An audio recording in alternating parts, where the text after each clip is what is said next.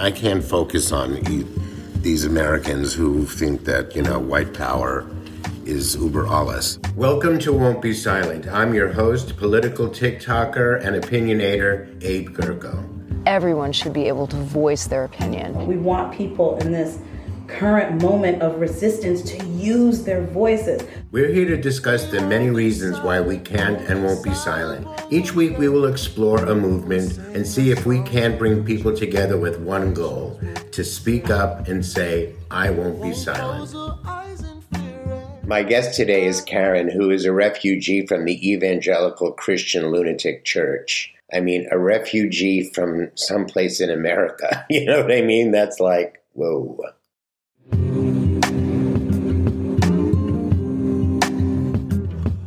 All right. Well, I'm Karen. I grew up in South Florida, but I live in Tennessee now, which is the hub.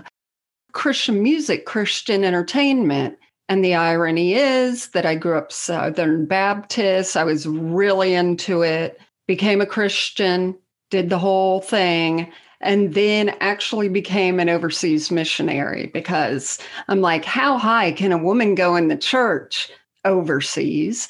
So I did that, met my husband and everything.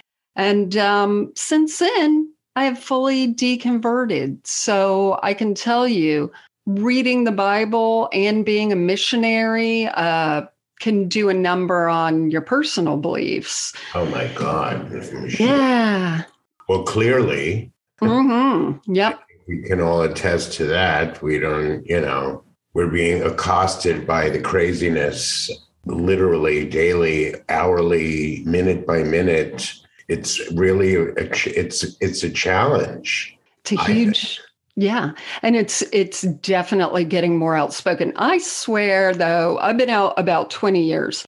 I still don't think I would be like the Trump Christians if I was a Christian. That's what I think, because there was enough critical thought going on within my family and my community that I think I would have been like, that doesn't sound right. No, I'm not going to do that. But I was looking at numbers, and I think there's almost 100 million evangelicals in this country. That's right. Okay.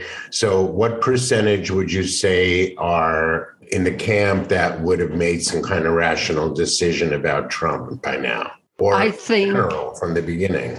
Yeah, I think there's a huge movement in the last even year of people fleeing the evangelical church. Of course, millennials are out the door. I mean, can you imagine if I had the internet when I was younger and I had questions about the Bible, I could look, they can do that and go, well, that's wrong. That's, that didn't happen or whatever. So we're seeing a big, huge decline and in church membership for the first time in history, this big of a plunge, yay. And a lot of people are leaving because of Trump. So that's good. But yeah, the numbers are still high. And obviously, a lot of it is a political movement now that gets to meet at least once a week and talk about their political strategy, even if it's cloaked in Bible verses.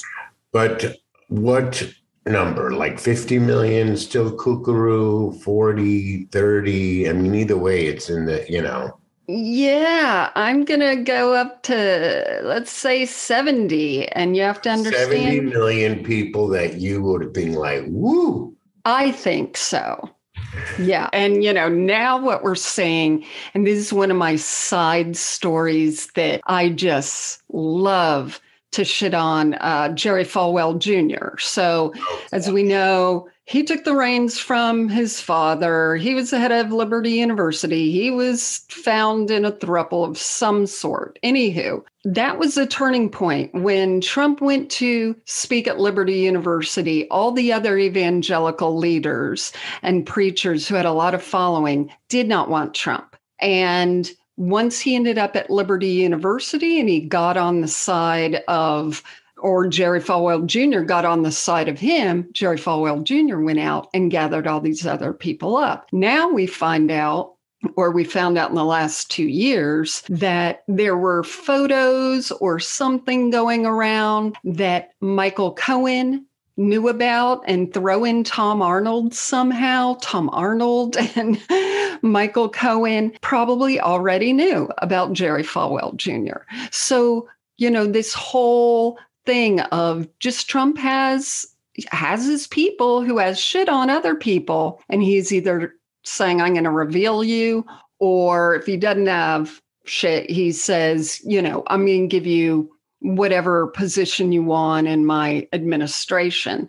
Right. So that's how we sucked so many evangelicals in. And then they're just, digging their feet in because they don't want to be wrong. Most recently, even though, it's not politics, but Kanye West does this Sunday service thing. And he had Justin Bieber doing it with them, any of the new Christians. Well, he had Marilyn Manson. We just did a podcast episode on this. Marilyn Manson coming on and doing it. We don't know if Marilyn Manson's a Christian, but he has 17 sexual assault accusations against him. And so it's very much like evangelical men who go, oh, it's okay. We are going to overlook all your sexual, terrible stuff you've done and bring you on board. I mean, it's the same reflection of what Trump.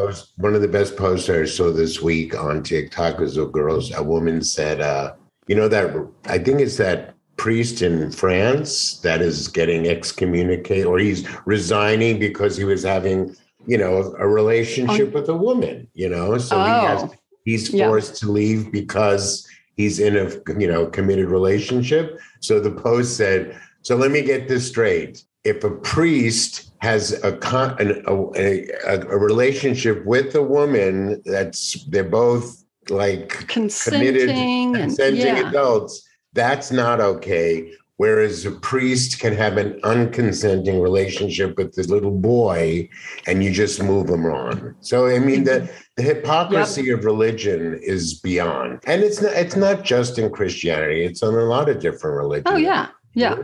The Taliban just announced that women are no longer allowed to marry without giving consent, that women are no longer to be seen as property. So I'm like, so the Taliban is progressing, but America is going backwards. Well, look, America was founded on people that are just like the Christian fundamentalists. Mm-hmm. That's why they were not welcome in their own country. They had to go start from scratch. Right. And violent. I mean, the thing that's so interesting is that, not interesting, scary, is that is the DNA of this country. Yeah.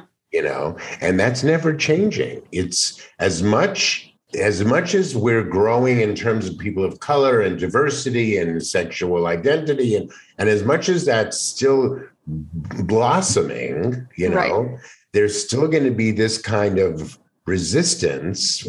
Yep. The resistance that we need from the resistance that we're getting is like one of these days we're going to have to, but it's not going to happen in any time soon. Leading into 22, definitely 24.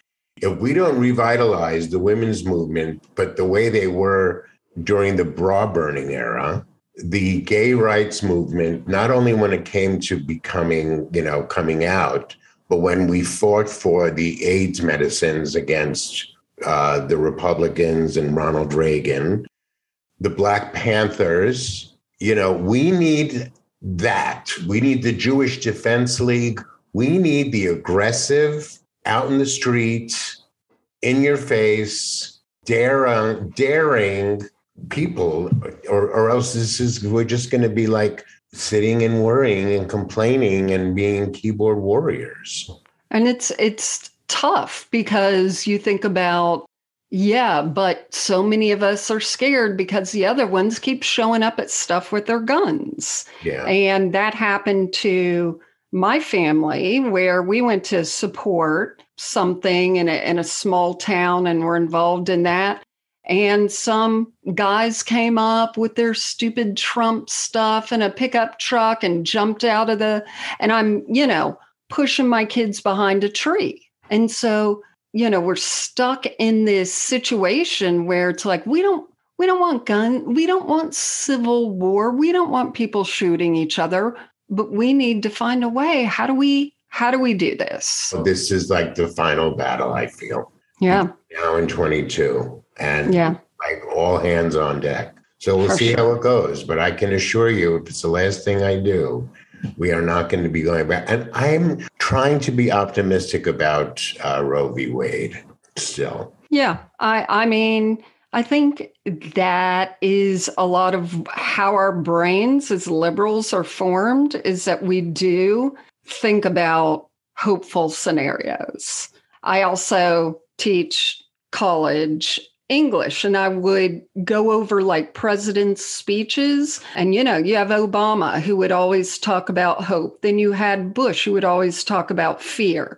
And it will bounce back and forth, appealing to our brains. And I mean, we're a hopeful bunch. And I really hope that something happens. My main thing is I don't want America to become a theocracy. And that is what we're seeing with so many, evangelicals got Trump in.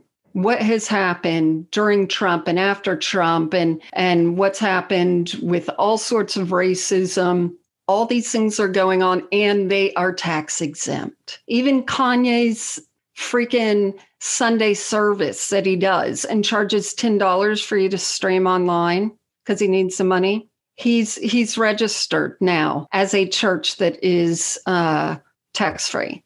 Well, the hypocrisy thing, I don't know why anybody follows the law. I just don't. I mean, I tried not to on every turn. I just feel like it's time to just say, okay, if it's good for the goose, it's good for the gander. I know. I'm like, whatever, Yeah. Uncle Sam can come knock on my door. Mm-hmm. It's the theocracy part of it with Mitch McConnell. I saw one of my favorite TikToks today was some guy saying, if you're at the end of your rope, if you're getting sad, don't you dare let Mitch McConnell outlive you. You go on another day. And it was just like this. That's right. I want to see the end of some certain people. Oh, definitely. Anyway, well, this was fun. Yeah, I appreciate it really was. I needed to get the Christian point of view in here. And the Christian point of view, is that God appoints leadership. So that's what they believe. So whoever is in leadership, they are supposed to follow. And that's why we have so many of them saying, Trump is the real president. It's going to be revealed soon, because they don't want to have to actually live the verses that they told everyone to live by when Trump was president. All goes back to, just some really shitty understanding of what they even believe. Right. Yeah. They're just changing the narrative to make their own head, or else they're living a lie, and that would be too much. Yeah, exactly. Yeah, this was great. Thanks for having me. Thank you. Have a great weekend. Happy holidays. You too. We won't be silent.